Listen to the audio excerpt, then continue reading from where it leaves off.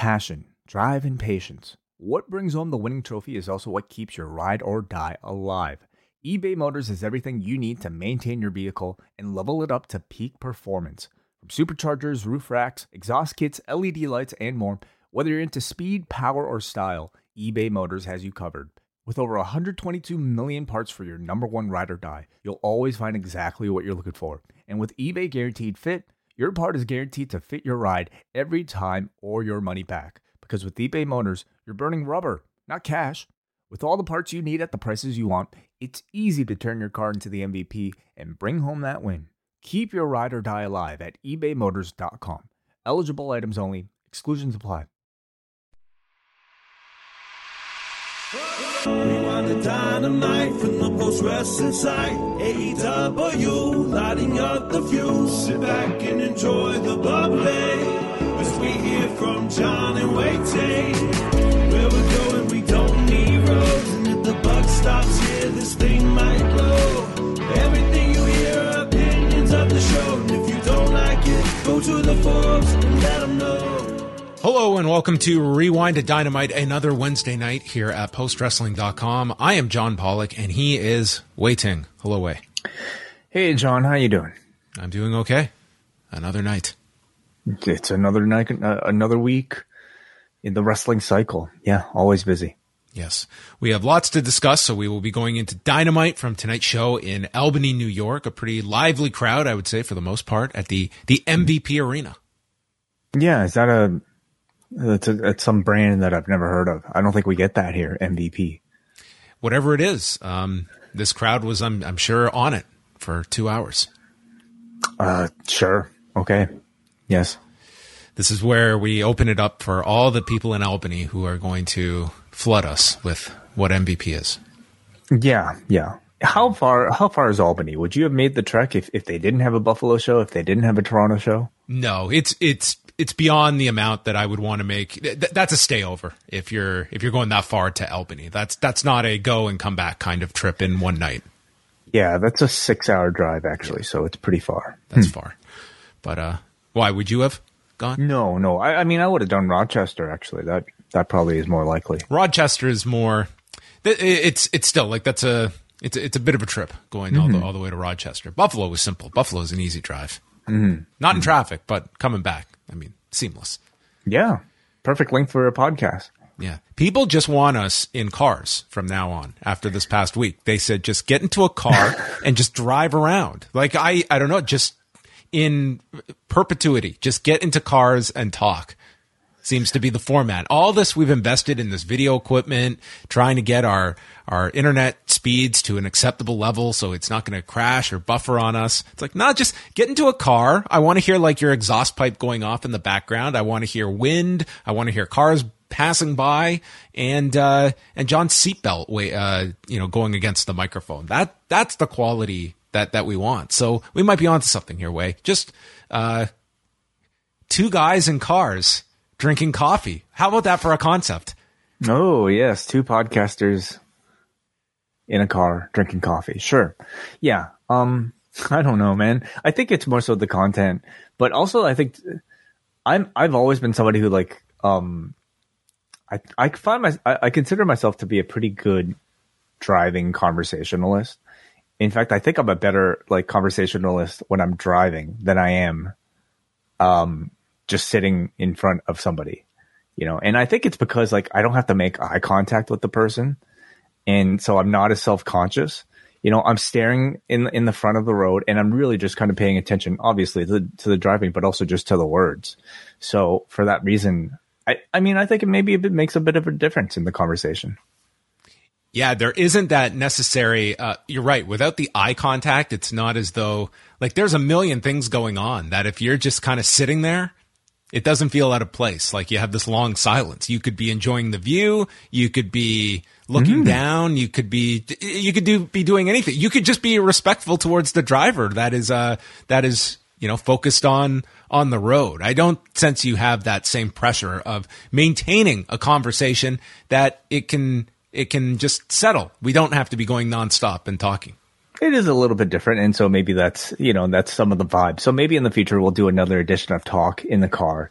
If if there's reason for it. But we should take this time to thank everybody who sent some really nice messages to us about our latest edition of Talk, which is available, of course, in the Post Wrestling Cafe, also YouTube memberships, where I catch John up on my experience, I guess, becoming a new father. And John, you were able to, I guess, offer a lot of insight from your experience several years ago now.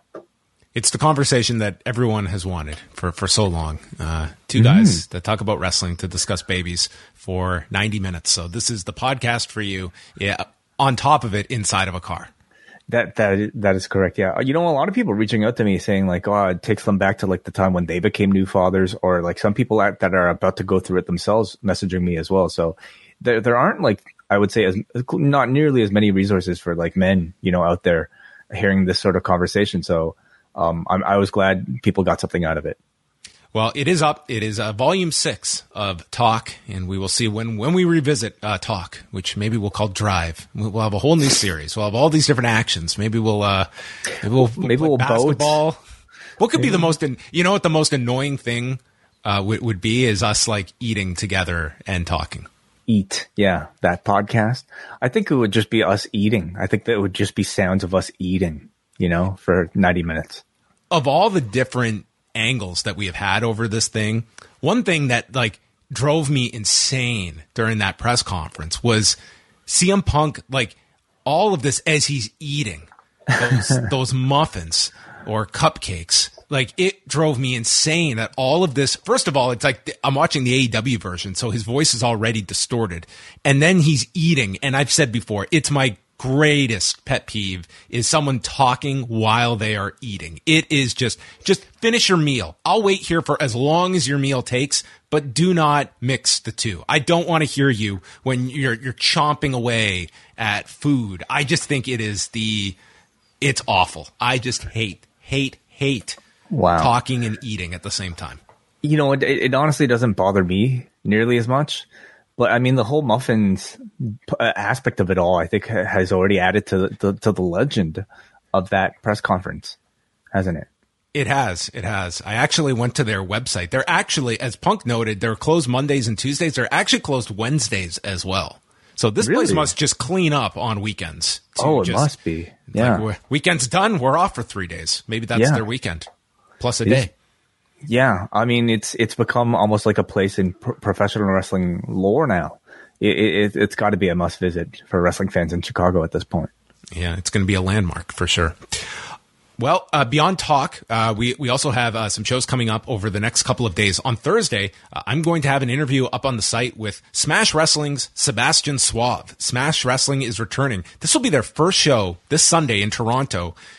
Since SummerSlam 2019 weekend. They have not run Toronto proper in over 3 years. So we're going to talk to Sebastian about that weekend, because for those that don't remember, SummerSlam came here, TakeOver was here, Ring of Honor did a show up here, and then you have all these independents that were running with the hopes of this being almost a mini WrestleMania weekend. And we'll get Sebastian's thoughts and conclusions on what that weekend was, why they took a hiatus after that, where he was during the pandemic. He was actually wrestling overseas, and the whole decision of coming back with Smash Wrestling after this long break. They had their first show back just a few weeks ago in London, Ontario.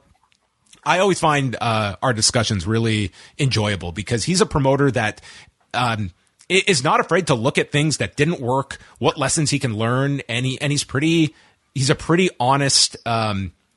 He gives an honest assessment of what has worked, what has not worked for him, and he typically shares it in a pretty open fashion. So that's dropping on Thursday in the afternoon that you can check out, and it'll be on the main Post Wrestling feed, hyping up their shows this weekend. I'm looking forward to it. Yeah. I mean, I think the Toronto perspective and the Canadian perspective in navigating a pandemic is probably very different from what it might be in other places that, are a bit more open. Toronto has had some of the most sort of strict, guidelines for opening up. So curious to hear what Sebastian has to say.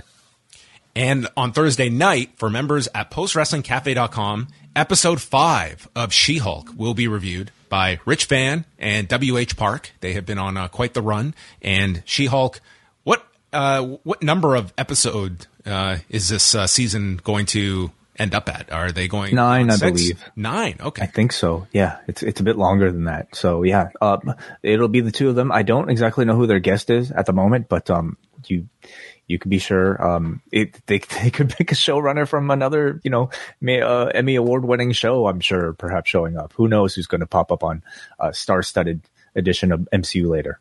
Yes. All right. It will be a packed house on MCU later, and maybe WH will give his an update on his hotel situation from Chicago. We all want to hear about that, don't we? Has there been a response yet? Yes. Yeah, WH went off. You thought CM Punk had the most heated pipe bomb of the weekend? I mean, wait, you scroll back on WH Park's timeline or his Instagram, and you could see this promo he cut on this hotel that he stayed at with these extra fees that they put on his bill. The man went off, tagged them even. You don't put hidden fees in there. Toiletries were apparently an issue. They were ignoring his requests, which the window apparently was really hard to open. I mean, it doesn't sound like the most pleasant stay. I mean, his AC seemed to be like all messed up and stuff like that. The fucking safe, the lockbox was not working. The man had a whole list of grievances, and you don't want to get on this man's bad side. It is nice, though. He did start it with here are the positives, and then he just went to town with the negatives. But there you go. He put this out for public consumption, so I feel we can comment on it. Oh, of course. Yeah. Have you ever left a scathing review at a hotel stay? A scathing review? I'm not much of a Yelper, despite, I guess, my profession. I'm not much of an online reviewer. So, no, I can't say. I've never done it on my Twitter. I've never had a reason to. Yeah, neither am I. I don't think I've ever left a bad review anywhere. And there's plenty of places where I'm sure I was justified in it, but I kind of just shrug my shoulders and be like, yeah, you know what? That's what I get. That's the luck of the draw. That's life. It's not fair. Sometimes your lockbox doesn't work. I mean, I chose this hotel and this is what I got. So no one to blame but yourself. Yes. I'm a natural blame myself kind of person. And then this weekend we're back with Rewind to SmackDown on Friday night. Friday night is when SmackDown and Rampage air. And that is correct. We'll be live. 11 Eastern. Always the fun goes down on Friday nights, folks, because we open up the phone lines. Way goes wild on these SmackDown reviews. We're talking about Gunther. We're talking about, all the things that make Friday. And that is Rampage. Rampage starring Danhausen this week. That is correct. Yeah. I want to give a special shout out to our friends at Up Next who had a very busy couple of days. Of course, they reviewed their latest edition of NXT, but also Shot in the Dark went up. And then they also did their NXT 2.0 year in review, which at this point might be an NXT 2.0 just review of its entire existence. Period. This was the closest thing to our Bobby Ewing shower scene that we got at the end of NXT 2.0 on Tuesday, where it was almost like it was all a dream. Perhaps, yeah. This might end up being a bit of a eulogy for NXT 2.0, as of course on Tuesday they teased us with the return of the black and gold logo. But to review the year in NXT 2.0, they brought on Denise Salcedo and also Jason Solomon from Solomon Sounds Off, two of the heavy hitters in our space of professional wrestling, YouTubing and podcasting. So it was great to hear all those guys on the same roundtable talking about NXT. Yes, Denise Salcedo, who provided everyone with the proper volume and voice, the voice inflections of an angered CM Punk, so that those were wondering, man, I wonder if he sounds this mad or if it's just the audio mix. And then people got to hear it's like, oh no, he sounds even more angry in his normal voice. Yeah, you could hear the chewing, in full frequency, tone or whatever, full pitch.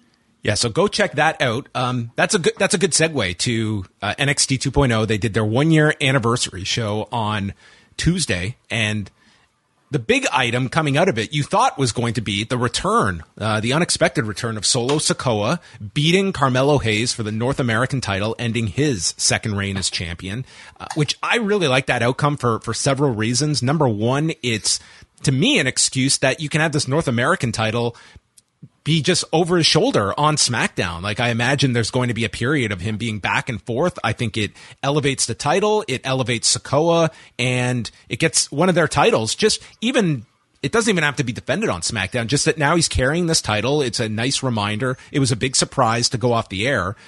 And then we got the closing video voiced by Shawn Michaels explaining what NXT is and pretty much outlining exactly what it is. That here it is, we cultivate young talent and then they move on to Raw and SmackDown. Like in their own words, like this is the system that we have created. But then ending with a new black and gold logo for NXT and certainly opening up the expectation that I don't know if you're going to see a radical difference, but I think much more kind of a melding of the two separate eras of NXT that most are familiar with of the last year, with kind of the going back to this black and gold where you're going to see elements of the past kind of intertwined with sort of this much different NXT 2.0 that we saw over the last year. Certainly, yeah. I think it's probably, like let's remember, black and gold, I think we all have very fond memories of, but there were problems with that too. And the problems mainly being, I think, a difficult transition between what that vision was to what the main roster was.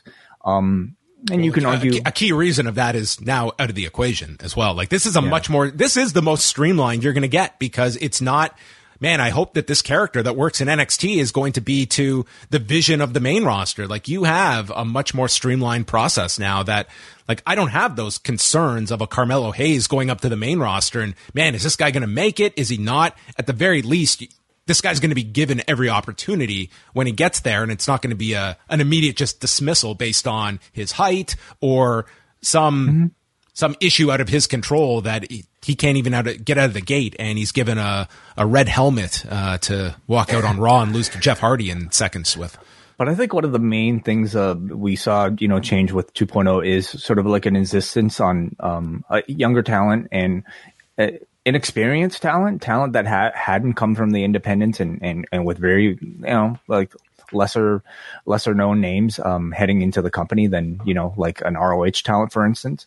So you wonder if like that'll be maintained, if there's still going to be that insistence on like the next in line, talents and their transitions up, or if they're going all the way back and maybe hunting, for talents that are from the independents. Right now, of course, they have the NXT UK guys coming in, making a big chunk of the roster, bringing a lot of experience in.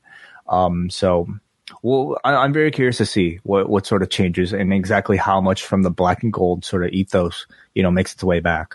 But it's exciting. It is. And yeah, like what this... Because it's not like you can just snap your fingers and suddenly wear the NXT of 2 years ago because like you don't have that top to bottom NXT roster that you did of 2 years ago. You can go out and you can sign guys. There's a lot less available out there, but there are rising talents that you can certainly sign. But again, it comes down to like there are like what happens to your like a Tiffany Stratton, for instance, or, go over all of these different acts that you've introduced. If you want to fill this show up with more experienced talent, well, then we're back to that initial problem that this became two separate NXTs. There was the developmental brand, and then there was your hard work rate independent competition that just gave you satisfying matches of talent that were veterans at that point that had been wrestling for 10 years. And that's why I don't see just this automatic, it's gigantic change, but more so trying to morph the two to coexist, that this is elements of the past, but still focusing on a lot of this younger talent and inexperienced talent, because this is not just a standalone brand. This is, let's get talent up and running and boom, it's graduation class and onto Raw or SmackDown. Yeah, without a 2.0, I don't know if somebody like a Solo Sikoa would have, found themselves in the position that they are currently in. Or Braun Breaker, getting the type of opportunities and development that he's had over the past year. Same with the Tiffany Stratton. So I imagine those are elements of like the new 2.0 that they probably want to retain, that they would consider successful. The Creed brothers, like guys like that being put into the spotlight of this show and being treated as like, the stars of the show versus, if like, I don't know, if a Red Dragon were still down there, I don't exactly know if, we'd be talking about the Creed brothers so much. So I imagine like there's still going to be room for like, I don't know, maybe the independent star making their way in. But I also wonder if like there's more of a direct line to the main roster now for, let's say, talent that have TV experience, maybe talents jumping over from AEW. In the past, I could see, people being brought into the NXT system for, I don't know, a year of seasoning, or maybe like more than that in some cases. Now I could see a direct transition from somebody being on AEW TV to WWE TV. Yeah, and you also have the option of you can take the odd man or woman off the main roster and send them down there to work a 6-week program. Like, that to me is very beneficial for some of these talents that, I mean, we're looking at, I mean, that vignette they ran for the female surfer. So Roca, something, I'm blanking on the name, but I mean, there's somebody that's had, I think, 6 matches in her entire career, and she's being thrown onto television. And, you know, some people are going to click, but I look at someone like Lash Legend and just like, this is one of the best athletes this company has ever signed, and she's been thrown out there into the deep end, and we've seen her like struggle on a significant level. And I do question, like, is that going to be a difficult first impression to break among fans if, you know, 2 or 3 years down the road she improves dramatically, but there's this year that, I mean, she has just been in the deep end and has not responded well. You are going to have those examples too of talent that are thrown out there way too early, and maybe finding a bit of a middle ground of, you know, instead of just throwing everything at the wall and hopefully half of them stick, looking at ones that, okay, we can give this person more time at live events and not necessarily rush them to television, because we have a lot invested in a number of these talents. Yeah. I think more of a mix of, you know, your veterans plus the occasional appearance from somebody who's brand new at this, maybe starting them off with what they do best. And that's, you know, maybe speaking on the microphone and lessening their in-ring time, hiding them in tag teams. That'll probably ultimately prove to be a more effective use of, you know, promoting new talents and giving them that sort of experience. But I you know, just even the changing of the colors, I think, shows at this point like a real awareness and a willingness to listen to what the audience likes.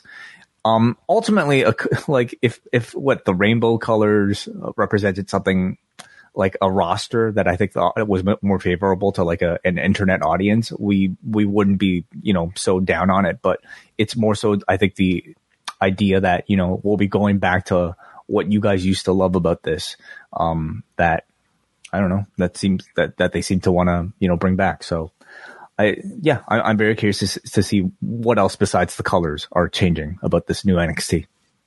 In terms of numbers for NXT on Tuesday, it was an interesting number. They did 728,000 viewers, 14th for the night on cable, and a 0.15 in 18 to 49. The viewership was not only the highest of the year, it was their highest going back to last year's Halloween Havoc in October. But a huge function of that was the 50-plus audience that was... This was one of the largest 50-plus numbers I can recall for NXT. There's some weeks that I don't have complete info for, but I would imagine this is probably the biggest 50-plus rating they have done. You'd have to go back to the Black and Gold era to find a number above that. So that certainly did swell the audience, because in 18 to 49, this told an interesting story. Overall, they were actually down 4% this week in the demo. Men in the key demo were up 14%. Women in the demo down 38%. So quite the difference in terms of the show appealing to men and not as much women in that key demo. 18 to 34 was down 17%. Men 12 to 34 were down 26%. But again, the overall viewership was up, but that was an older audience that pushed this up. So it looked like 50 plus, they were ready to celebrate on Tuesday night. It's been a year of NXT 2.0. Who thought they would make it to a year? It's time to celebrate. I guess so. Something must have resonated, because, I mean, you know, the Solo Sikoa thing was a surprise, of course. The whole Black and Gold thing, I don't think nobody would have known about it. So I'm very curious to see if like that momentum continues. I feel like we're talking more about NXT 2.0 right now than, you know, we have in quite some time. I think next week. Yeah, and next week's show is a taped show. They are actually taping it today. And yeah, I do feel like this is going to create that curiosity at the NXT level that we've certainly seen on Raw since the changeover. I think now you're going to see some of that curiosity with NXT, that this just a logo is going to generate that interest from people to be looking at any particular changes over the next month or so from this brand. Plus, you know, as you mentioned, somebody like Solo Sikoa, I would assume maybe continuing to do double duty between SmackDown and NXT 2.0. It's a very unique path, I would say, for an NXT talent to make their debut in a prime spot on the main roster, then going back to NXT to win their first singles championship, and then becoming potentially, one of the lead faces of NXT 2.0 concurrently while he's, becoming a member of a very relevant stable on the main roster. So it's a level of synergy we haven't seen in quite some time between the two brands. And this seems to make it inevitable that we will get a Sami Zayn accompanying Solo Sikoa back to NXT for one night. Interesting. Okay. I mean, I think that guy's just going to be like when we look. Put him on everything. Put him on Level Up, main event. Just more Sami Zayn is a very good thing. Over to Raw from Monday. So this was their first night against Monday Night Football, and they really got hurt going against football. There was also the Emmy Awards happening on Monday. Did you do any catch up on the Emmy Awards this year, Wei? I have not, but I heard Succession did really well. Okay. Yes. What was the line that Brian Cox gave about billions?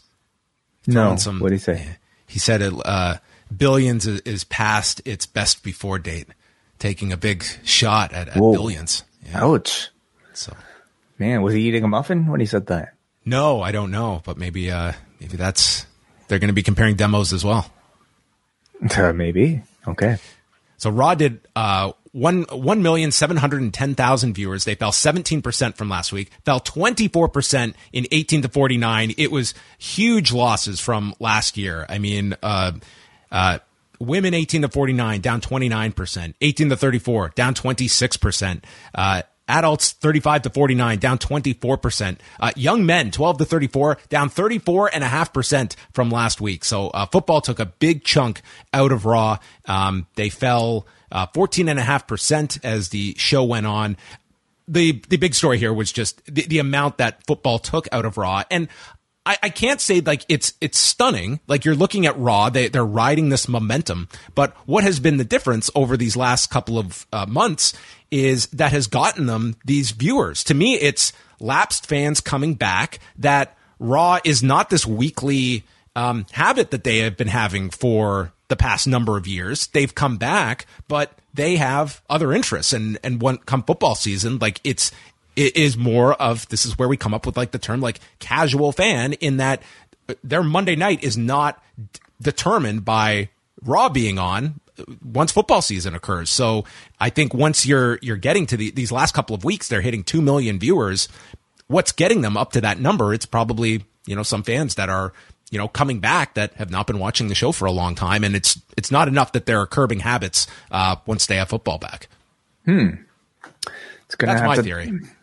I mean, probably makes sense, yeah. Or they just had no interest in seeing Dominic fighting Edge. They just do not want to see this Dominic character at all become a man. I can't imagine anybody feeling that way. Hottest story in the company right now. Well, there you have it. Those are the Raw numbers, and all of your news can be found up at postwrestling.com. We've got all the latest news up there. Did you follow all the PWI 500 discussion today? It's become. I love it. I think it's amazing that every year it's just, you just sit back and there are such passionate responses to a list. It's obviously, I think, been a bigger topic of debate ever since AEW came around, and yeah, for some reason, people are latching onto everything, including this sort of list, as reasons to argue with people who like a different product. I will say this, like in terms of like taking a concept from like PWI that has really like defined that brand, like the PWI 500, like that has become like the calling card of what you associate with that magazine. And they have kept that list relevant every single year. It means so much to I'm not going to say every wrestler, but a sizable portion of them, when you see their reactions, either pro or negative, towards their ranking in this PWI 500, it means a lot to them. And I mean, they're in the history of lists, no one has ever dropped a list where the public has responded in uniformity. Nailed it. That's my 500 in that exact order. It's just, people are going to get passionate about it, and that's part of the fuel that gets behind these things. But it is just remarkable to look at how many wrestlers take this really seriously. Like, they're ranking in a list that very much like treats that like win losses are a big part of it, but it's certainly some that take it as a very serious reflection of their standing, of just next to a number and how the public views their standing in an industry. Well, I wouldn't necessarily say that it's like completely like something that they don't deserve to be proud of. I think just like winning a world championship, yes, it is scripted. Yes, we know that, you're being put in this position and you're not necessarily somebody who is, legitimately winning a contest to win it. But still, you have to be competent enough at your job to be even put into that position. Just like, in the PWI, you have to be competent enough to be consistently booked to win all the time. I think it represents some level of accomplishment, but arguing between number 1 to like number 5, I mean, that's just silly. I think it has to be taking place between most people who don't even recognize the nature of how this list is put together. Yeah, to me, my favorite was always Joe Rules, who was 500 one year. Who's that? Rules. Guy who was that was his claim to fame. He was 500 one year. Okay, I'd be quite proud. Yeah, sure. All right, let's get into Dynamite. We have discussed enough, and we're not even inside of a car, but we have a lot to discuss from Albany, New York tonight, where, I have one more thing I want to promote, because Friday, it's the CMLL anniversary card, their 89th anniversary, the longest standing pro wrestling promotion, and the Cubs fan from Lucha Blog is going to be doing coverage on the site of the anniversary card, so look out for that on Friday night. Now we get to Dynamite, the MVP Arena. And there were several interesting announcements that they made throughout the show that I thought I'd cover at the beginning. So they're going back to Chicago, the starved wrestling capital of the world, Chicago, which is their annual stop on Thanksgiving Eve. It's a traditional stop throughout the year for different holidays. But they will be there November 23rd at the Wintrust Arena. And then they announced their debut in Seattle for January the 4th. And the graphic that they did put up, I mean, it's Seattle. Bryan Danielson is there as, the main person. And you would assume he will be on that card, which would confirm he cannot be in the Tokyo Dome on the same day. Okay. Right. I was wondering where you were going. I mean, I had personally wondered how strong those rumors even were. At this point, we haven't seen really any sort of association from Bryan with New Japan Beyond Forbidden Door or Beyond 8, not even Forbidden Door, I should say. But yeah, I guess if sure you're just looking at potential one-offs for him to go to, Wrestle Kingdom would have been one on your short list, and I think this would probably eliminate that. And it makes it tough for, even with this relationship of what talent you would want to give up even for 1 week to go do Wrestle Kingdom. Like Tony Khan has mentioned that. It's difficult with Wrestle Kingdom being on a Wednesday next year. You would certainly look at that being a possible target for Kenny Omega and Will Ospreay, but what the status of Kenny Omega will be as well. Like, that would be another question. They have a big enough roster that I don't think, like if an FTR were to be sent there as current IWGP champions, I don't think they'd necessarily be missed for 1 week. And yeah, if Kenny is back in time, that could be a possible, like even a Bucks, like we haven't had any of those guys tonight and it didn't feel like any lesser of a show. Yeah. And that's also worth mentioning. PW Insider and Fightful Select, they had reported that Pat Buck was back backstage. One of the Bucks are back in Albany. You're right. One Buck is back. The third Buck in Pat. So he was back. WrestlingObserver.com reporting that Brandon Cutler, he's been cleared of any wrongdoing. And then the other, it's kind of where in the world is blank. So we have Kenny Omega, who is in Japan and was appearing at the Sega offices with Sonic. Oh, yes, Max's right favorite. After I was explaining to you the fandom that has overcome my son when it comes to Sonic. So that is right. You have Kenny Omega. Maybe Yoshi is next. Could be, but very, very possible. So he is over there. Christopher Daniels is over there because he's doing the All Japan 50th anniversary card at Budokan Hall coming up this weekend. So he is over there as well. Michael Nakazawa was in a photo with Kenny Omega, who was catching up with Kota Ibushi as well. It's so nice to see former lovers hanging out again. All those guys. Yeah. I mean, I think they're on a lot of video game duty too. What is it? Some sort of Tokyo gaming convention. Yeah, it's unknown if Omega is there for that, but that is going on with AEW being represented. But yeah, that remains to be determined, and no social media updates from the other parties. The Young Bucks have put Being the Elite on hiatus, and yes. CM Punk is recovering from surgery, which is going to be a long recovery. Mm-hmm. Yep. Those are our status updates. About as we know at the moment. Yeah. The announcers for tonight, Excalibur, Taz, and Tony Schiavone. For the second week in a row, no Jim Ross on Dynamite. Yeah. Do we know if he's on Rampage? We can probably find out. I'll look that up. Okay, you look it up. I would assume he is out for Rampage. Yeah. Again, I don't know. We can continue to speculate, I suppose, but I do wonder how much of his comments, publicly affected this. I will say personally, I think it is very clear from the performances on air what your top commentators are. And at this point, Jim Ross was out for Rampage. Okay.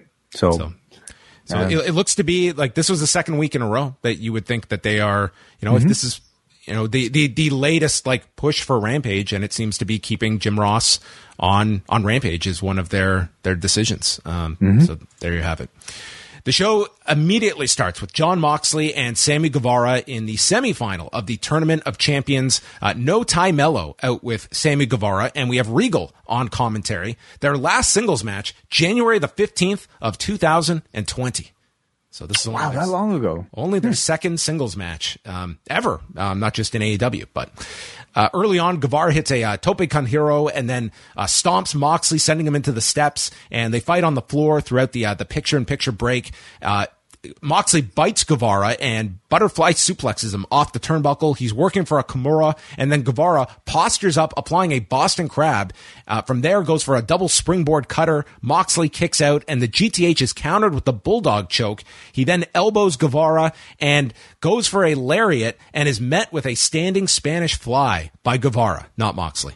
And from there, Moxley flips Guevara onto his chest, and Ty Mello and a Jay run down. Jay is distracting referee Bryce Remsburg as Ty kicks Moxley low, leading to a near fall due to an inside cradle from Guevara. Moxley kicks out, and then it's Guevara missing with the Senton Atomico. They get into one more striking battle, lands a knee on Moxley, and the GTH is countered into the Death Rider, and Moxley wins in 13 minutes and 26 seconds to go to the finals.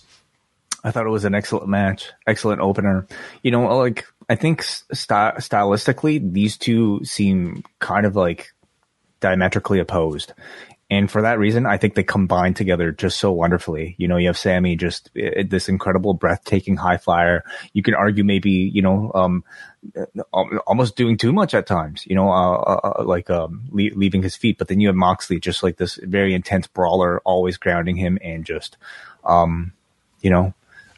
both of them together, I think incredibly intense in ring, and delivered a great pace of match and a wonderful opener here. Yeah. I am finding it a little bit overkill on the distraction spots with the referee. I can take one big distraction, and this would have been the one, but then you're doing it later in the show as well in the women's match. It just seems to me like it's an easy go-to, and it just gets really overdone to me at times. But in this one, if you were going to do it once on the show, you're going to do it in the bigger match to lead to that near fall, which the audience did pop for the near fall. So, I mean, it did accomplish its goal, but it's also something I think they could sometimes pace out a bit better between their shows. Yeah. Hard to argue, I think, what the threshold is for that sort of thing. I tend to feel like it's kind of different between every single viewer. But if you have a heel, if you have a manager for that heel, and you kind of want to protect them in a way, or at least protect, somebody winning or even somebody losing, it seems to be a relatively easy device. Excalibur goes to break, stating that MJF is demanding a microphone. So when they come back, MJF enters. He insults Albany, telling them to be quiet. And you might have missed it, but there was a line that Excalibur got in here that Moxley has gone to the showers after his match. So he is not able to listen to this, and more importantly, to respond to this, because there were some big lines here that I really like the fact when they go to that level, and because it is a bit nitpicky, I find, why is Moxley not storming the ring? But I think it's also a fair assessment that you can have as a viewer of like a Jon Moxley type of character would not just be sitting in the back and watching this happen. So they gave you a reason that he would not be storming the ring to attack this guy. I like it. Yeah, I wasn't even thinking about it, but you're right. Like it's a good bit of attention to detail. MJF says he has not slept in 7 days since the Jon Moxley segment. That is terribly unhealthy. You should certainly sleep a couple times a week for sure. He says that Moxley, he looked into his eyes, he has no fear, and that pisses MJF off. And he is not the same kid when they crossed paths the last time, which was All Out 2020 when they had their title match and Moxley won. He pointed out the podium and the whole vote for MJF thing, which was that angle back then. Yes. He too is trying to forget 2020, as most people are. He says that he is not playing a character, whereas John is. He's a joke. And I read your book, John. And he cites Moxley's childhood, growing up uneducated, poor, and white trash from the sticks, just like you people from Albany.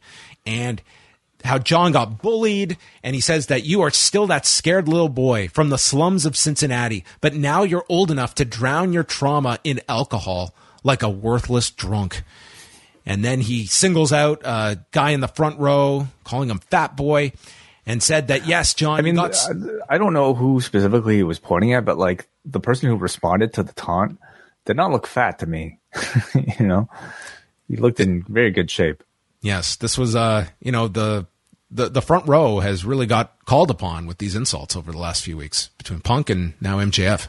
Yeah, and usually over like their weight. And again, I wonder if these people are even like considered overweight. And even so, even if they were, then what? But like we just seem to be, as defaulting to that line. He says that John got sober and that did take intestinal fortitude to beat that disease. But my brain is more dangerous than your disease. And bad things happen when people get in my way. So John, go take your vacation, skip Arthur Ashe, and don't win my title. And he then references Moxley's return promo he cut after he returned earlier this year, and mentioning the demon that circles over his head, telling him that he doesn't deserve what he has and how it will cost him everything. And if he doesn't tread lightly, he's going to learn that MJF is that demon, and this is a demon you can't slay. And from there, he transitions to the men that helped him get this chip at All Out, a stable on retainer led by his best friend who he has known since he is 19 years old, referring to Stokely Hathaway and The Firm. But before we get to chapter 2 of this segment, the MJF promo way. I thought it was excellent. It's right now. I mean, what else do you expect, right? But I think what is for me impressive about this is that they've had to pivot from MJF's program with Punk to MJF's program with Jon Moxley, and I haven't missed CM Punk. I think Moxley, you can argue, is not just a great substitute, but I think to me, like maybe even a better program for MJF. It's fresher. The match is going to be better. There's just a great deal of, I think, positive sentiment surrounding Jon Moxley right now. And MJF calling him inauthentic is about the best heel sort of like line you can have, because Moxley is arguably the most authentic person on the entire roster. And the insinuation that he's playing any sort of character is like brilliant heel sort of like, disillusion. He also does a lot of research for these promos, between reading his book and going back and listening to that promo that he cut upon coming back. You could tell he's a guy who's very much a student, and much like in the Punk feud, looks up a lot of, I think, old material, This for is the use. Conor McGregor playbook, like that he would research all these obscure details, or he'd wear like clothing that would have a reference to something so obscure, but like he would research his opponents and then have all this ammunition. And I thought of that listening to this as well, that yeah, he's demonstrated this in other promos. So, well worth the Kindle buy for MJF. Great advertising for the book. Yes. That's true. Yeah, people are going to see. Was he lying? I thought it was a great promo. The question would be, certainly you're going in this direction. Does this necessarily need to be for the title? Like, you do have the guy with the chip. I don't know if this necessarily telegraphs Moxley winning this tournament next week. You could. I don't think there's going to be an outcry if Moxley is your champion. But I think also you could go with this program, and this is just a great grudge program, as Danielson could do something with the title for the next few months. MJF is waiting in the wings, because this is a program that to me stands on its own already, and we've only had 2 segments of it from last week and this week. I think the latter is probably the better option. You know, I agree. Like, you've escalated this feud now with this type of promo high enough that it's become more personal than, you know, just even a battle for the championship. I don't expect, you know, you to cash in on MJF with that chip and a Bryan match so soon. I think you could delay it, you know, either till Full Gear or even maybe beyond, possibly. Yeah. But more importantly, I want this man, Jon Moxley, to finally get his vacation. So I don't anticipate him sticking around with the championship too long. So it could be everyone cheers as Jon Moxley gets an injury angle at the end of this. You know, yeah. If it comes with I don't know, what does he like to do on vacation? What was he supposed to? Where was he going? I don't know where they were going. I don't know. Okay, whatever it is, I hope he enjoys his time off. He deserves it.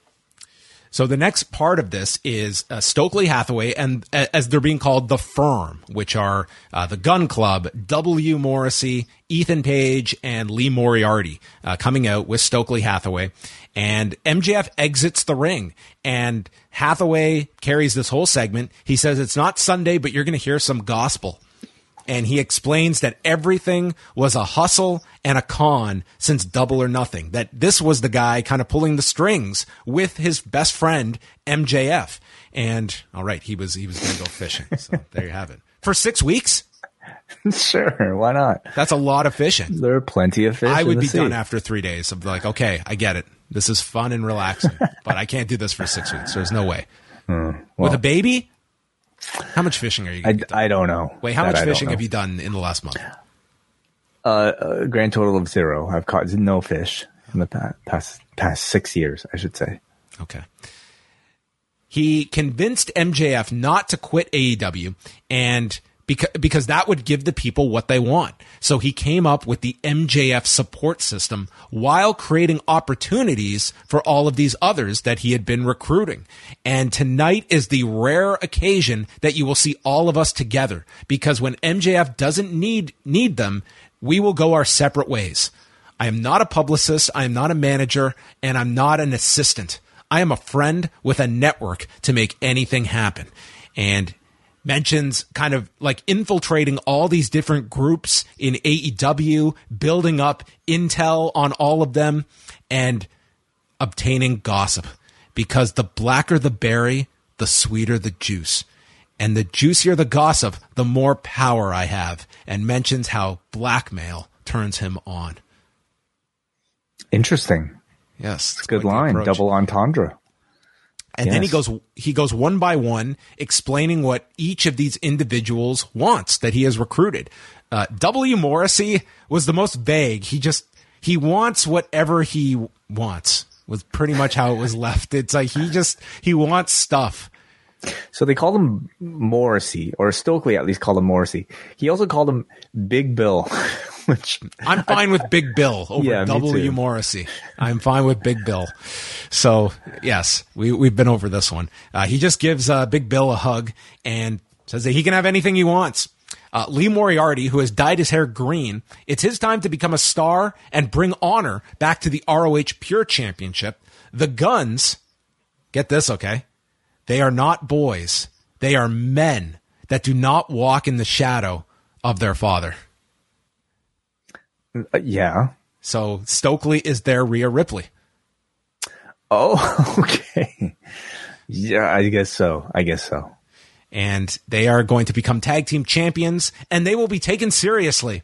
And the last one is Ethan Page, who I would say got the best response of everybody when he was introduced.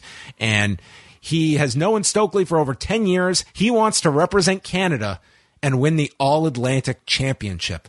Forget the Maple Leafs getting a Stanley Cup. This is what has starved this countryway for all of these years. The All-Atlantic Championship, and Hamilton's Own is going to secure this championship. And I think that he's going to try to do this in Toronto. That would be my guess. Ooh, okay. That's a great call. Yeah. I mean, listen, our country needs it right now. We need a champion. We need this All-Atlantic Championship. And Stokely warns that when they are around, you run with us or you run from us. Interesting, the way he kind of put this stable. So they are a stable, but they're also more of a loose affiliation. You know, it's a stable that certainly you look at it and it has the concern that, yeah, it's like you have this link to this big star, but the big star is not going to be around. He is going to be, the odd time he will be associated. They're the Avengers, kind of. You have membership, but you're not going to see them together unless it's a special occasion. If the Avengers were going for like mid-tier titles as well, right? Sure. So, okay. Yeah, but I thought Stokely was great in this segment. I think he is a huge part. He is the biggest part of this whole act, and it's an odd assortment of sort of these random parts on the AEW roster, but it's really going to come down to if they can like gel as a group, if they get consistent time on television, and they get over, obviously. I don't find them too odd of an assortment at all. Like, I think they have all the makings of like, all your ingredients for a successful stable, and a tag team, and a technical guy, and a big guy, and a guy who could speak. So, I almost like wonder if we'll be seeing them more often than I think what they sort of put here, what they conveyed here. Like, I could see this group, if it's successful, being another, group that you would do with a Blood and Guts with, for instance.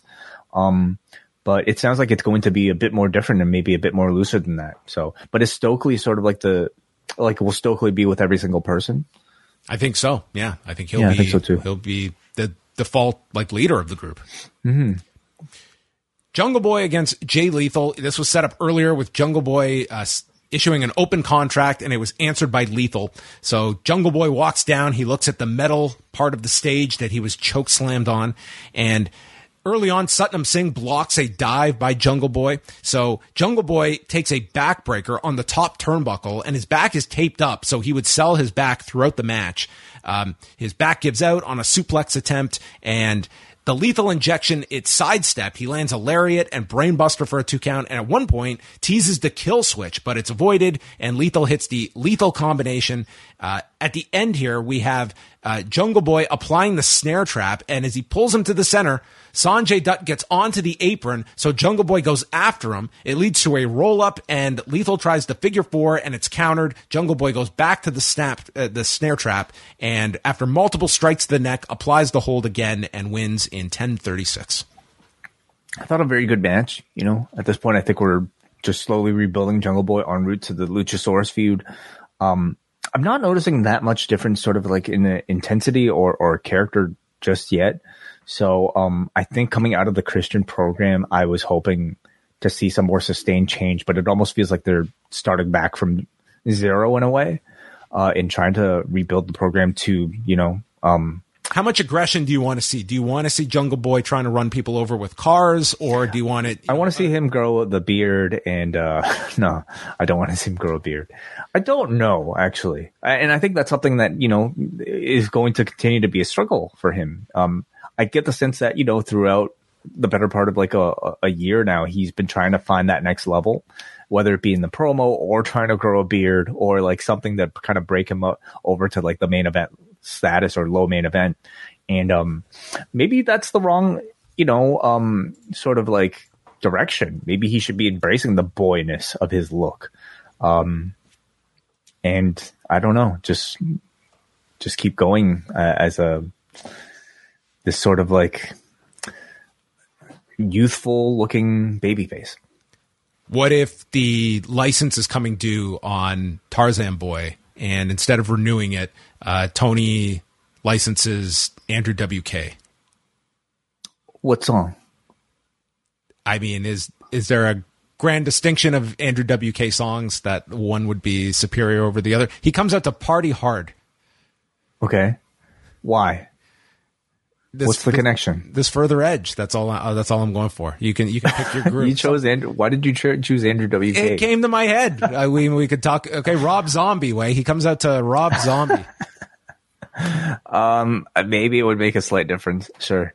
But I mean, would you agree, John? You know, I'm still looking for that like next level in personality that's coming from the guy. And you know, they've been working at it, I think. Yeah. I think that they're, like, I don't see Jungle Boy as kind of being lost or anything like that. It's, but he is in the midst, I think, of this transition. And there's been weeks where he's looked great. And then there's others, and I'm talking on the character side, and others where it just feels like it's not that natural progression. And how is this program going to be built with Luchasaurus? You know, a character who hasn't spoken, and especially in this heel incarnation, hasn't spoken at all. Is he going to start speaking more for himself? Is he going to get a different mouthpiece? Can Christian be active at all? Like as just a primary speaking role? Can he travel even with whatever he's got? I mean, if he's out for like months and months and months, like you always could bring him back. It's just, that's, you know, a really long wait until he's ready to come back. I don't know if there's a great answer to it. It's like, if it's so long away, I think it's going to be a real struggle to really make this loss feel important months down the road. And if they can kind of keep this going for that long, that it makes a whole lot of sense for Jungle Boy to go back to Christian. If we're talking next year, that is a realistic timetable to do it, as opposed to had he just beaten Christian at the pay-per-view and then he's off to feud with Luchasaurus. That becomes the focus. Hook and Action Bronson, a private training video leaked on TBS. And we had Action Bronson. You're looking at New York City right here. They're coming to whoop some ass. Be ready next week. Matt Menard and Angela Parker. Dude, I am so looking forward to this. Action Bronson, he might get my Rookie of the Year vote. I'm so into this pairing. I think it's great. I've never seen a celebrity look like such a natural fit in the pro wrestling world. And I think so much of it comes from again, the fact that in the rap world, you kind of have to be a professional wrestling character anyway. You have to be incredibly charismatic, which this guy is. His level of trash talk that you just saw here seems just like a natural fit for a professional wrestling tag team.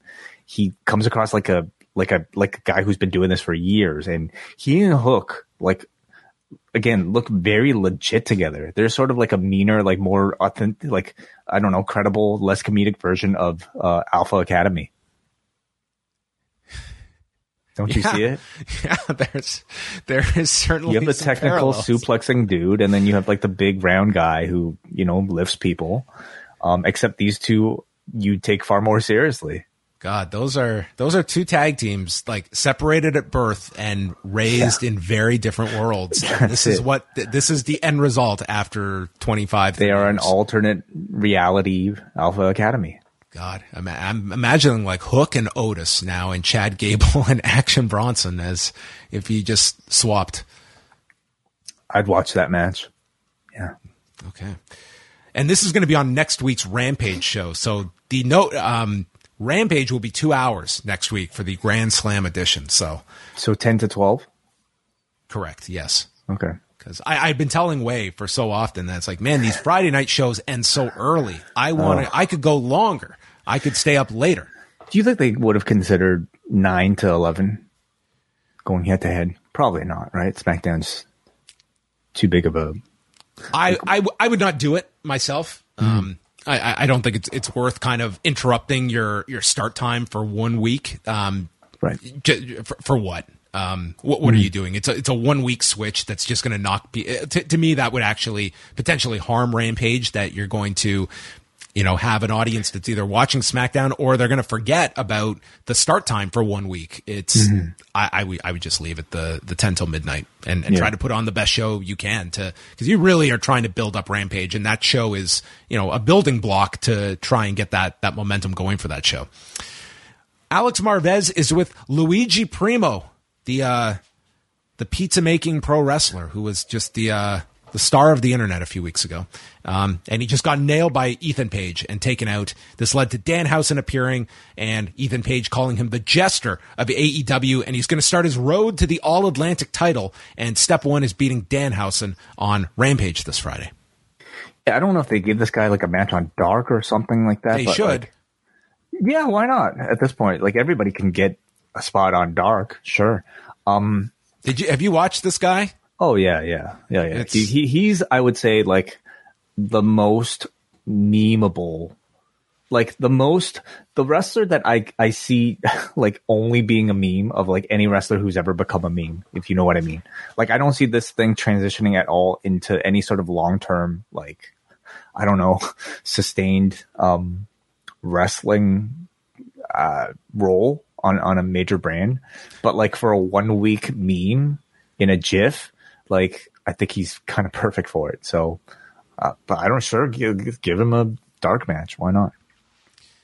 Darby Allin is at Nitro Circus, flipping off his bike, nearly dying, and Matt Hardy reacts by saying that he was extreme once, and he's scratching and clawing his way back up, and he makes a challenge for Rampage with Darby, and also mentioned Darby's match with Jeff Hardy, which I don't know if you're building up a match between Darby and one of the Hardy boys, and we're going to show this death-defying match from a few months ago to kind of elevate expectations. I do not want to see Matt Hardy doing any of this with Darby Allin. Well, yeah. I mean, I don't think you're going to get near the level of it, and I think anybody who's been watching like Matt Hardy lately knows not to necessarily expect it. We're probably going to get at least one big stunt, though. Matt's going to take some sort of crazy bump, I'm sure. He's been sort of out of the spotlight for a while, so yeah. What about this tricycle thing that this dude did at this Nitro Circus? I didn't know what was going on. I didn't know who is attending these to watch this for hours on end, but I'm sure there is a rabid community, members of which I'll hear from tomorrow. This looked nuts. the tricycle giant ramp community. Sure, yeah. It's just like, it's amazing to me like what they let this guy get away with like doing on weekends. Do you know the restrictions like Donald Cerrone had? Like they did not want this guy like jet skiing and stuff on his free time. Forget like regular stick and ball sports and the restrictions that they have of what they can do. And here it's like Darby Allin can jump off bridges and hey, I'm leaping out of a plane tomorrow. Cool. We'll see you at TV. I imagine this guy will probably do it anyway. And they just decided to put some cameras on it and use it for TV because I mean it was very captivating stuff. Seeing what this guy. Would you go to one did. of these? Would I go to one specifically to see a guy ride down a giant ramp on a tricycle to do a backflip? I'm sure there's a variety of events that you could take in beyond just the tricycle of doom. I would go to one of those instead of, I don't know, going fishing. Sure. To each his own. Powerhouse Hobbs destroyed Albany's own Matt DiMartino with a spinebuster in 28 seconds. He got on the microphone. They're chanting, "We want Ricky," and he recapped his win, beating Ricky in 4.5 minutes. But that chapter is closed. It's time for a new one. And with that, Ricky Starks walks down the steps in the crowd. The audience goes wild, and he bolts past security, attacking Hobbs and sending him to the floor after nailing him with the microphone. So it looks like the chapter just got a epilogue. That's very good. Yeah. False finish in the book. Why did he come through the crowd? He's not banned. I mean, maybe he had to use the bathroom, and it was the closest one. Yeah, they don't have maybe he wanted to bathrooms get in some the back. popcorn. You don't have popcorn backstage. Maybe Okay. catering was empty. He wanted to get something to eat first before a segment. I guess like I just recognize that like usually when people enter the crowd, unless I guess you're John Moxley, they come through because they're trying to navigate through, I don't know, some sort of restriction that doesn't allow them to enter the back. But here, Ricky Starks, I guess, maybe just wanted the attention. That could be his reasoning. He will explain next week. I came out of there for the pop. I think Hobbs is sounding very good on the microphone. The feuds, I mean, this has certainly been a feud that I think has been lost in all of the controversy outside of, this. Like, no one seems to really be talking about this coming out of All Out. I'm really curious what the original plans were for Hobbs to win in such dominant fashion. And, like, I don't have any knowledge of this, but to me, it would have been a cool story if Hobbs was the first guy to challenge Punk at Grand Slam, because that's the match they did at Grand Slam last year. And it's almost like this story of where Hobbs has come a year later and you give him such a definitive win over Starks. It just seemed to me if you're just going to a rematch, like, why beat Starks so emphatically at All Out? If it's to build him, like, you're setting him up for a TV match where he's challenging for the title.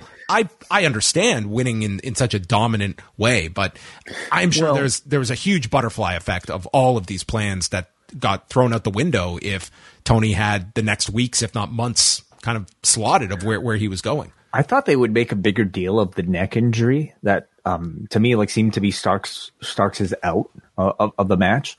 But they've been kind of playing it up as like a pretty legitimate loss for Starks. And I was expecting maybe a bit more. I mean, where you're going to get that fired up promo, I'm sure, from Starks next week, but like, to suffer a loss that way in such quick fashion, I think I've been looking for like a bit more of an explanation and justification for why that happened and why the result will be different next time. And kind of collides with the Jungle Boy story. Like, he's going through a similar thing, although he doesn't have the opponent to get the revenge on. The Lucha Brothers and Pac do a quick promo, and this was announced like 15 minutes before the show that Swerve in Our Glory is defending the tag titles against the Lucha Brothers. So quite the match that they had here. We saw things like pick up as Penta hit Made in Penta on Swerve, and then Keith Lee...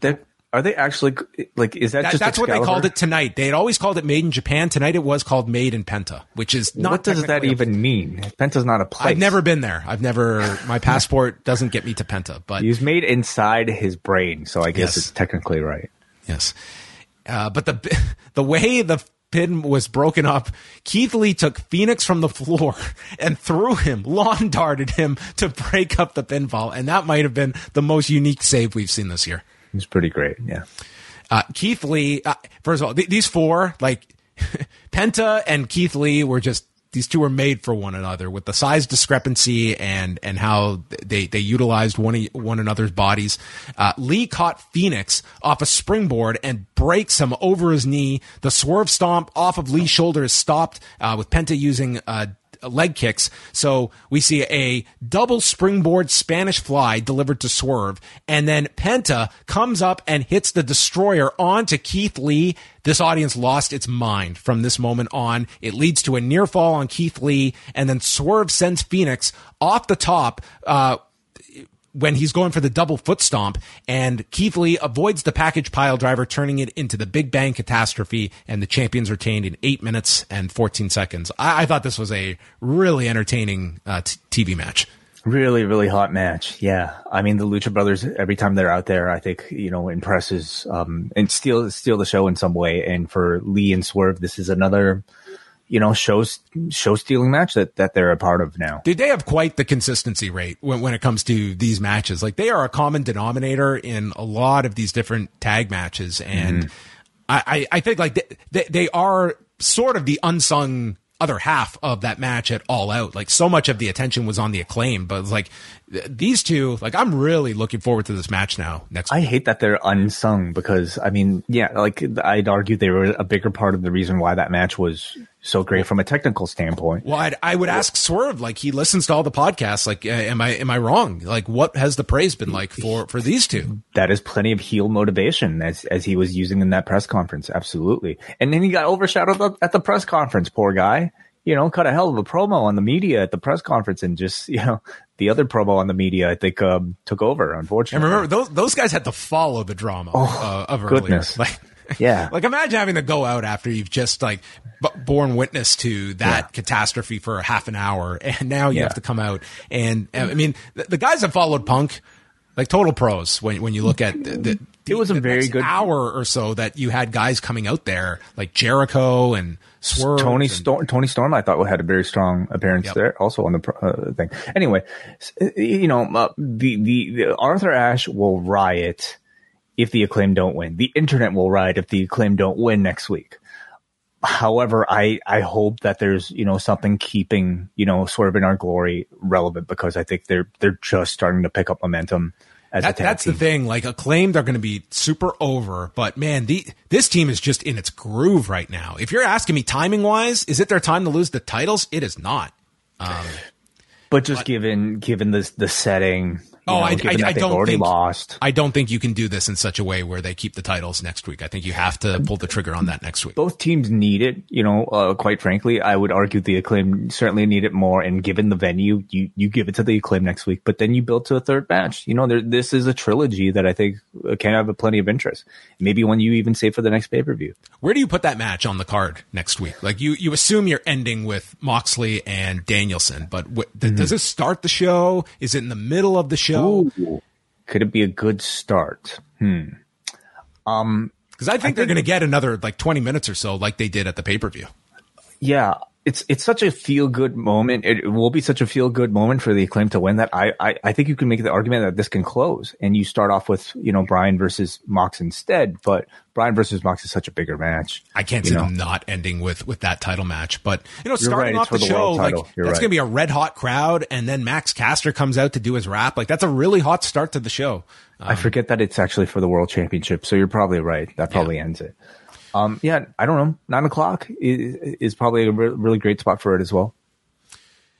The Acclaimed come out after the tag match, and this is more of just a straight promo from Max rather than a rap, but warns Swerve about ever interrupting his rap again, or he'll beat his ass, calls them nut huggers, and you can roll Keith Lee's ass to New York. They are the uncrowned champions, and then Bowens scissors Billy.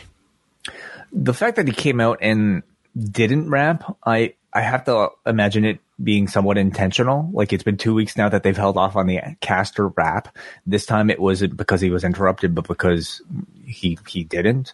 It makes me wonder if they're trying to save him up for get the audience really wanting it so that they could do it next week and have everybody go crazy.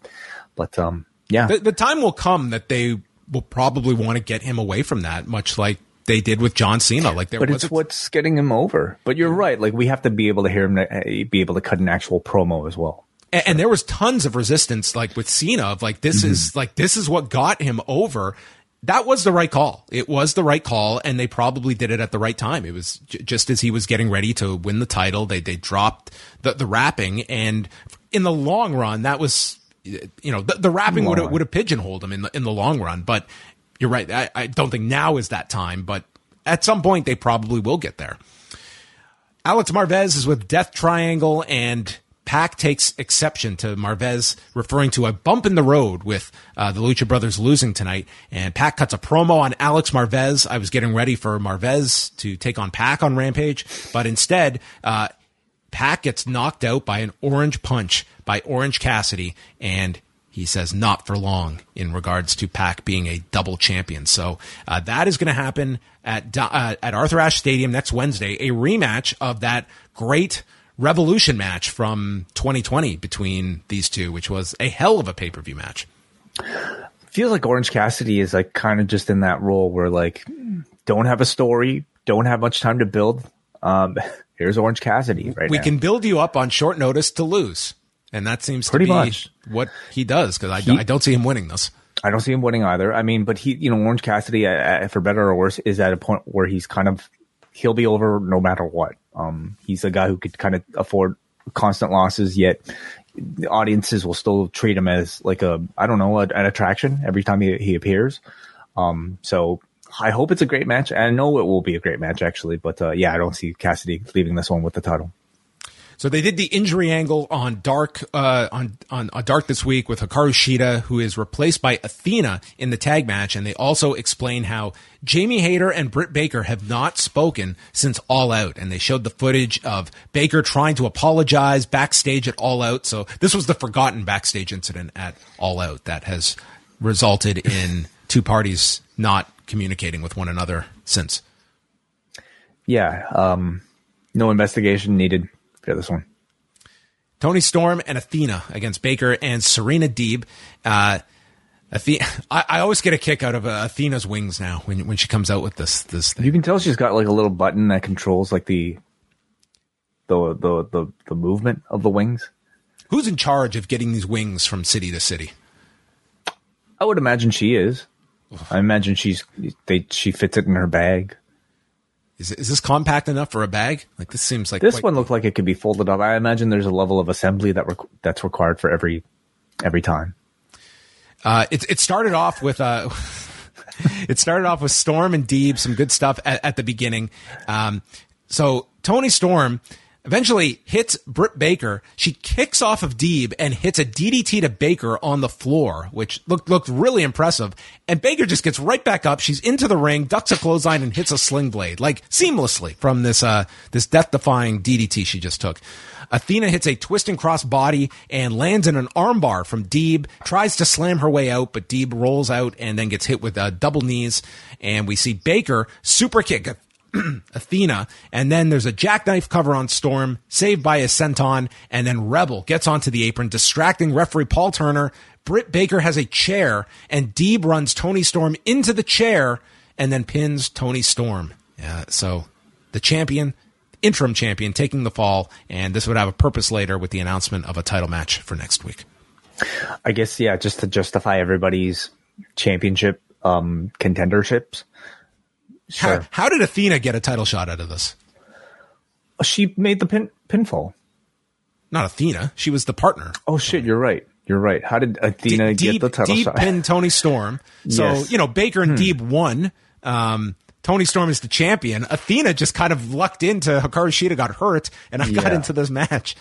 Well, she just happened to be in the vicinity, and we're giving title shots away anyway, so why not? I guess she's got cool wings. That's all the justification she needs, right? Okay, done. I thought the match was excellent. I thought all four talents, especially Athena and Deeb, who I don't think are typically in this sort of like spotlight for the world title mix. I felt those two were arguably outworking Britt and Toni here.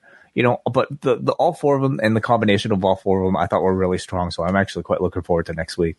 Yeah, I like the match. I thought these are four of your upper echelon women. Mm-hmm. I like the Storm Deeb interactions in this. Athena looked good as well. So this, it will have, this should be a very good four-way next week. Athena just attacked the heels afterwards, but then Baker caught her with a super kick and a stomp, and they get the chair when Jamie Hayter runs down, rips the chair away from Britt Baker, but then attacks Toni Storm with the chair.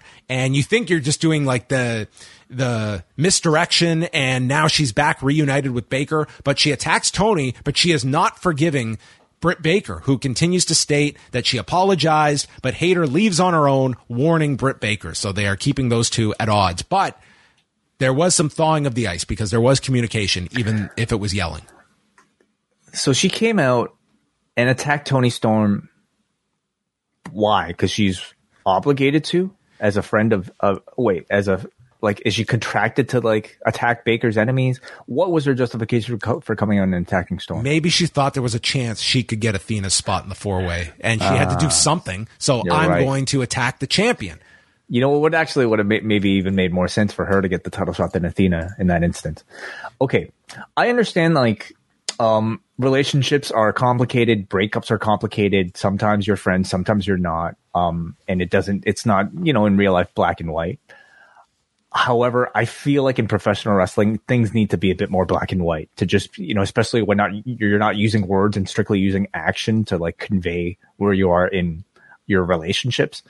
This, I think, took the edge off of, whatever Hayter and Baker had coming. I thought if you didn't, commentary didn't necessarily convey, I think, the nuance that well. And the action itself would have just kind of left you somewhat confused. And I imagine people watching live would have been hella confused why she came out attacking. Like you got the sense that, oh, okay, this was another swerve, and she's back with Baker. But then she leaves not liking Baker. So where exactly are we? And was this beneficial to the story? So I'm trying to imagine, like, if this were a scenario where I had a chance to win a jiu-jitsu tournament and you ended up like yanking me off of the mat, and then you steal the submission and you win, and I'm pretty upset. Yes, in the multi-man jiu-jitsu tournament. Exactly. Yes. So I don't talk to you for a week and a half. So I show up at the next jiu-jitsu tournament, okay? Mm-hmm. And you're taking on your enemy. And I run down and I've got a chair. You've got the chair. I'm going to take the chair away. And I'm still pissed at you. But I know he's your enemy. So I waffle your enemy. But I'm still telling you, I'm not forgiving you yet. But I'm still Team Wei deep down. Got it. But you've got some work to do, Wei, because this could be you next time. So out of loyalty, you help me. I mean, that to me is like, that's an olive branch right there, isn't it? Like, you're showing me that you're still. I'm revealing to you, after not talking to you for a week and a half, where you're wondering, man, am I ever going to hear from this guy again? Me showing up and doing this act, I'm telling you, there's a chance, but it's on you to fix this problem that you created by me attacking your opponent when I had the opening to do it to you. Well, then sure. To me, like, that feels like, the ice has thawed at that point, and sort of the grudge and the wounds have started to mend in a big way. It's still cold. It's still cold. Okay. But you were on track with Hayter and Baker to building towards, I think, what the audience wanted to see, and that's a full face turn for Jamie Hayter, and a feud between the two. This cooled things right off. I don't want to see, two people who deep down really like each other and have proven that, one person proving their loyalty to another, possibly getting into a bit of a war. I want to see them get into a heated, hateful battle where they can't forgive each other. All jokes aside, I think they're just trying to stretch it out so that when Jamie Hayter finally makes that declarative statement and attacks Britt Baker, it's a big, like, the audience wants it. Drag this out. Like, they're stretching this thing longer than the Luigi Primo's like pizza dough, buddy. Like, we've stretched this thing out long enough. Like, it's been months since they initially teased this thing to just kind of hop back on. I think they're past the point. But not at this level. Like the pay-per-view was the escalation that we are not doing subtle things. We are actively going towards this direction. This I would say, but then pulling back and then like making them friends again is to me subtle. Like, or at least like, taking us back to the point where we were, I don't know, several months ago. Like, I'm ready for the turn. I think everybody's ready for the turn. So I just didn't think this week was that helpful for it. The big lineup next this Friday for Rampage: Samoa Joe, Josh Woods for the ROH TV title, Matt Hardy and Darby Allin, Ethan Page against Danhausen, and the return of Willow Nightingale against Penelope Ford. Wednesday's Grand Slam next week. Well, we're going to have Moxley and Danielson, Swerve and Our Glory against the Acclaim for the tag titles, Toni Storm, Serena Deeb, Athena, and Britt Baker for the interim women's title, and Pac against Orange Cassidy for the All-Atlantic title. And then next Friday for Rampage, Hook and Action Bronson against Matt Menard and Angelo Parker. A lot that they had to promote here. It's a strong hook, no pun intended, for Rampage to see that team. Yeah, it's going to be a long night, but there should be some very good wrestling on it. As was the case for the main event, the other semifinal match, Jericho and Bryan Danielson, a rematch from All Out. Very aggressive start by Danielson with chops, strikes, drop kicks. They show Daniel Garcia watching in the back, and Danielson lands a knee coming off the apron, and these two, they just got into these chop battles, and that's where this would always go back to. Jericho's whole pectoral region by the end of this was purple, and Danielson, I mean, a gust of wind and it's reddening. So you can imagine what these chops were doing to him here as well with his chest as well. We saw a top rope Frankensteiner from Jericho. Then Danielson ducked a Judas effect and got into cattle mutilation. They go back to the chops, and we see Jericho cut him off with a code breaker, and Danielson responds with a Busaiku knee. Both men go down. The whole crowd is applauding them. And then we see Danielson suplexed over the top to the floor, and he grabs his ankle, and he's in pain. And Taz gets serious, and he notes he's not wearing a wrestling boot. he's wearing a wrestling shoe. He might have done further damage, but the best part was, you know, Regal. You know what I'm talking about, Regal. And Regal, yes. This could be terrible. It's wonderful. I loved it. When even none of us have been in this situation. Neither of us are wrestlers, but like you have two wrestlers who can confirm. One person bringing it up and the other person confirming, yes, what this person is saying is true. This is where Excalibur goes, I understand the severity. I know it too. Yeah, I know it too. Yeah. No, honestly, like Taz should be in this role. He is, he was the best guy. Here. Yes. Yeah. So the final stretch of this match is Danielson doing just this awesome job of selling his ankle. Jericho wraps it around the post. He does the figure 4 around the post, and they did it in the safest fashion possible. This was not a case of the one smashing his head on the floor. He chop blocks the ankle. Danielson is just trying to hobble on one leg. At one point, he just leaps towards Jericho and his leg just gives out and he falls into position for the walls of Jericho.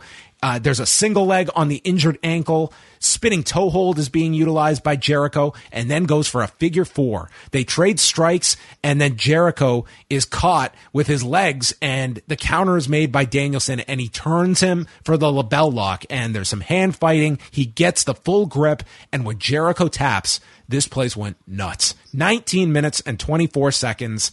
I thought this was better than the pay-per-view match. I thought these two just had a terrific main event and a hot crowd as well. Like they went nuts for this finish with the tap.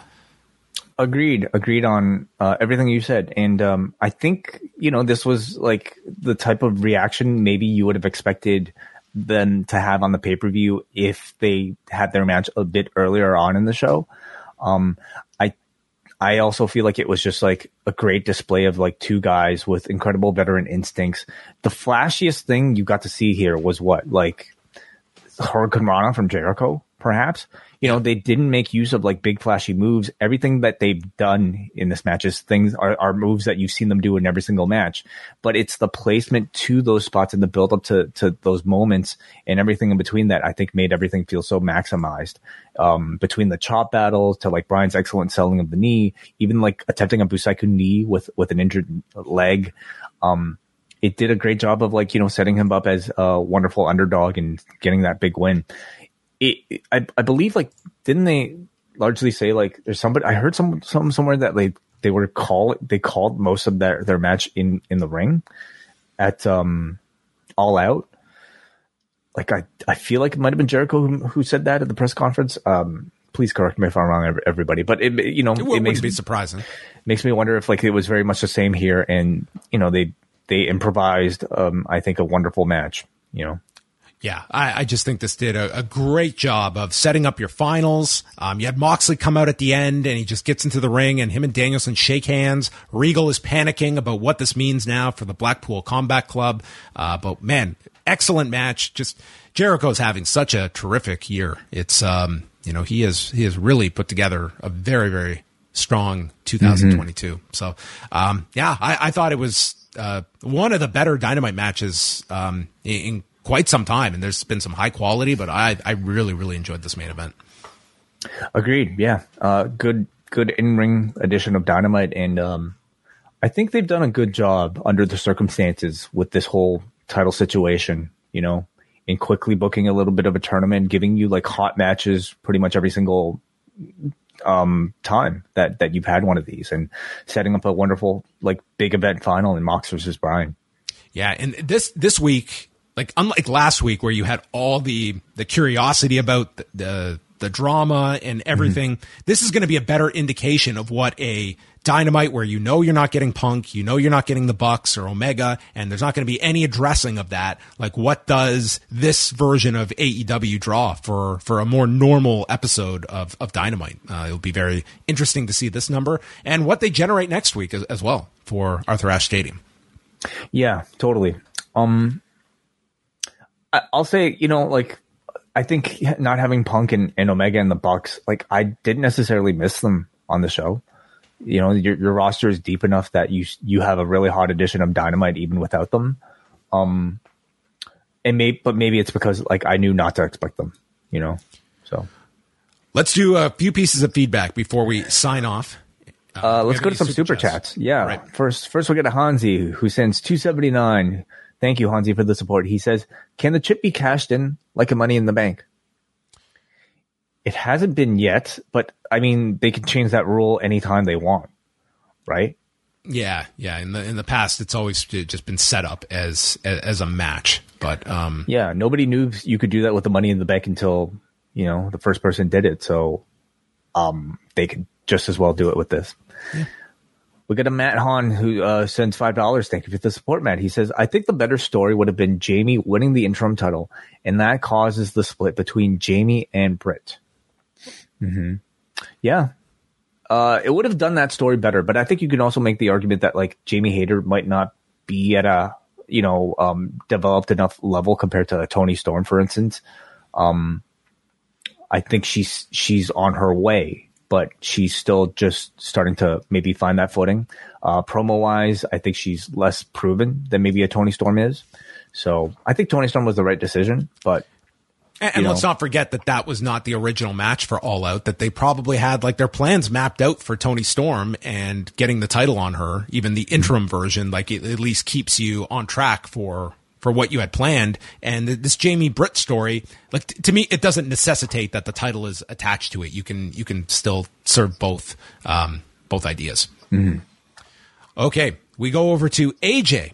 He starts us off at forum.postwrestling.com. "I have to thank you both for opening up that episode of Talk. It was really nice to hear two dudes talk about becoming parents and dealing with newborns. I have an almost 3-year-old girl, although it's definitely getting better. There's a lot of dad-focused content similar to what you two shared. My daughter was born on a Wednesday in November 2019. That night we watched Dynamite as a family in the hospital. So Way, your SmackDown story brought back beautiful memories. Dynamite was great. You two are better." AJ, you can write in every week if you'd like. And he hopes that Way's wife is recovering well. Well, thank you, AJ. Thank you so much, AJ. It means a lot to hear that, your ability to, I guess, relate. I mean, again, it feels like it is the most sort of like common thing in the world to experience because everybody has who has the child has gone through it. But to you, it feels so incredibly like unique. But it's cool to be able to like bond with other people who have gone through it. So thank you. We got a Mark who says, "An average episode for the most part. I really enjoyed the Danielson Jericho match above all else. Much better than their all out encounter. Personally hoping that they'll pull the trigger on giving Bryan the big win at New York City next week. Other than that, I also enjoyed the tag championship match. Definitely like seeing more sort of in league matches on TV. And honestly, I'm not sure what the outcome should be for them versus the Acclaimed. Have a good night. Absolutely love the episode of Talk. Keep up the excellent work." What are you seeing? Do you have any predictions for next week? For the tag title match? Yeah, I think like you could make arguments, but I think that certainly it's, you go with the big moment for the Acclaimed. I just don't know if you make that match for that setting, if not with that purpose in mind. So after hearing the like amount of outrage at the people, at the people who are upset that they didn't call an audible and make the Acclaimed champions at All Out, I think this time they will book them to win in their hometown. Same with Bryan. I think he wins it this time. All right, let's go on to Cody from Maine. His biggest takeaway was yet another great Chris Jericho performance. He faced some criticism throughout the year, peaking with the win over Eddie Kingston in the barbed wire match, but ever since he has been working his ass off every week. I think 2022 will stand out as one of the best years of his career by the end of it. Thanks as always for the shows. Really enjoyed Talk this week as well. Thank you, Cody. Thank you so much. Yeah, he's been great. Would you even go as far as to say, like, has he had a better year in AEW than this year? Oh, just Jericho himself? Oh, yeah. This has been his best year in AEW. Mm-hmm. I feel pretty confident in stating that. I think, honestly, this is one of his better years when you're looking at it. I mean, in totality of matches, like you're going to find other years, but of like high profile, big matches that have delivered from pay-per-views to Dynamites. I think he's had better feuds, better programs, like the Kingston one, I think at this point has felt pretty like people are kind of talk about it in retrospect as maybe having gone too long. Like he's had more prominent programs, obviously, but in ring, you can certainly make that argument. Yeah. Eddie Kingston's an interesting one because, for the longest time, we assumed he'd have something major for Arthur Ashe Stadium. And as of now, nothing announced for next week. Right. He could also be like one of those big surprise pops. Somebody comes out with an open challenge. Eddie Kingston comes out and place will still go nuts. But you're right. Like leading up to this year, I think maybe some of us were wondering if he was going to get some sort of title challenge or something more significant. But no, maybe Tomohiro Ishii will come back and we'll just announce that, a few days ahead.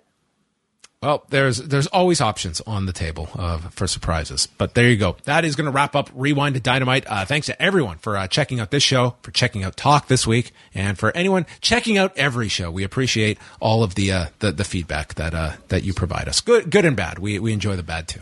That is correct. Yeah. People in chat room reminding me that he had COVID recently. So do you think he'll even be on the show? Yeah, that's right. Because he missed the Strong tapings last weekend. So I don't think that would necessarily affect him for a show next week. I would be surprised if that was the case. So Anyway, that will wrap up the show. Thanks to everybody for joining us, and we'll speak with you on Friday night right after Rampage.